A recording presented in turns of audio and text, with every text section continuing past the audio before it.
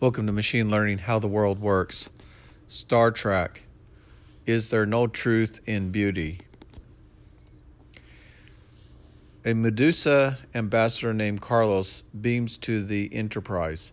The Medusa is so ugly that if a man look upon it, they will go insanely mad. The attractive Dr. Miranda Jones accompanies the ambassador. She's blind. Immediately upon greeting, Dr. Jones inquires of Spock as to his reason for turning down the assignment to accompany the ambassador. Spock gives no solid reason for declining the assignment. He says, "I almost envy you." Dr. Jones is a blind telepath and uses the Medusa technology to see. The technology comes in the form of a shawl, and the shawl provides a computer sonar-like sensor net that allows Dr. Jones to know the proximities and distances with extreme accuracy. Dr. Jones accused Spock of diabolically coveting to rob her of her position. "I see in your mind you want to take my place. What is it that he sees in you when he looks at you?" No human can look on the Medusa without going mad. Spock has a special visor protecting him from the Medusa. The Medusa has become an advanced being. The Medusa's race are known for their skills in space travel navigation. The Federation is interested in creating a hardware interface with the Medusa, allowing the alien to navigate the starship, at the same time shielding the crew from its presence. Kirk discusses the effects of the Medusa on man. He says, "Good is beautiful, and men are repelled by ugliness." In an outburst of emotion, Dr. Jones exclaims, "Someone nearby is thinking of murder." That someone was Mr. Larry Marvick, Dr. Jones' engineer that was tasked to install the Medusa interface. Larry wants to marry Dr. Jones, saying, "Why did I meet you?" Dr. Jones says the marriage is impossible, and her total devotion to Carlos, saying, "I cannot love you the way you want to be loved." Larry becomes angry and speaks harshly to Dr. Jones, saying, "Why don't you try being a woman?" Larry plans to kill Carlos with a phaser, but does not put on the shield and goes mad upon seeing the Medusa. Larry screams insanely, "You must not sleep. Don't love her. She will kill you if you love her. And liar, you brought him with you." Larry, in his delusion, dies of emotional trauma. Larry has managed to move the Enterprise beyond the boundary of the galaxy. Spock decides to sneak a mind meld with the ambassador and comes up with a logical argument that only the ambassador can navigate the Enterprise back into familiar space. Interestingly, space-time continuum continues to be broken and the Enterprise is outside space-time, so merely moving in the direction would be useless and only a pure thought could restore them back into space-time.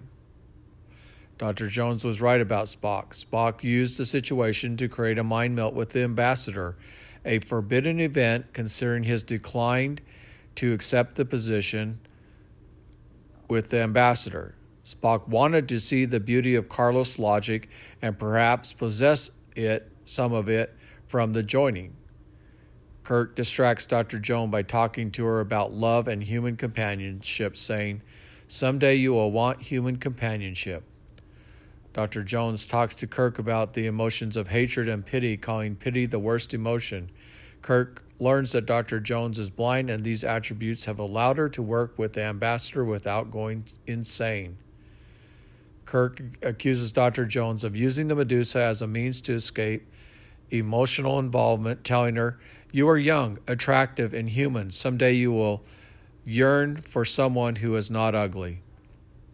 Dr. Jones wants to navigate, telling Kirk she can remember instantaneously, but Kirk is not convinced that she will learn the skills to navigate a starship. Spock has a death wish by presumptuously thinking he can touch the Ark of Carlos and live. Spock's mind melt works, and Carlos starts to speak. This is delightful. I know you. Interstellar travel is possible. Such a variety of senses, language. Has anyone mastered language? You are so alone, separate, self-contained. Spock Carlos returns the Enterprise back to the exact point where they departed. Kirk insists that Carlos immediately break the mind link, but Sulu realizes too late that Spock is not wearing the visor. Kirk yells at Spock, "Don't look, cover your eyes," but Spock's responds with a scream and begins to attacking the crew members, but is finally sedated by Dr. Jones, sustated by McCoy. Dr. Jones won't help Spock. Kirk accused Dr. Jones of using the Vulcan mind technique to block Spock from using his visor, telling her the motive for betrayal was jealousy. Kirk accused Miranda of viewing Spock as a rival, saying, "What did you do? Make Spock forget to put on the visor?" Kirk tells Miranda that Spock is half human and half Vulcan, and if she doesn't reach Spock, he will die. To death or life for the both of us, and Dr. Jones uses the Vulcan mind meld to bring Spock back from death. McCoy tells Spock, "You looked like you paid a visit to the devil himself." Dr. Jones patronizes Spock by telling him, "I understand the great joy you felt when you joined minds with Carlos. Infinite variety in creation, a presumptuous and arrogant assumption that Vulcan could touch the realm of the infinite creation and order and survive." Spock's attempt to touch the Ark of the Covenant to know God is presumptuous and arrogant, assuming that he could touch the realm of the infinite creation and survive. The Ark of the Covenant represents the presence of God going among the people of Israel and his covenant to them. The Ark was symbolized the God's holiness and not abided by the rules set forth by his wrath. The power of the ark was not in the thing itself, but in the wonder and majesty of Jehovah, whose presence once rests there.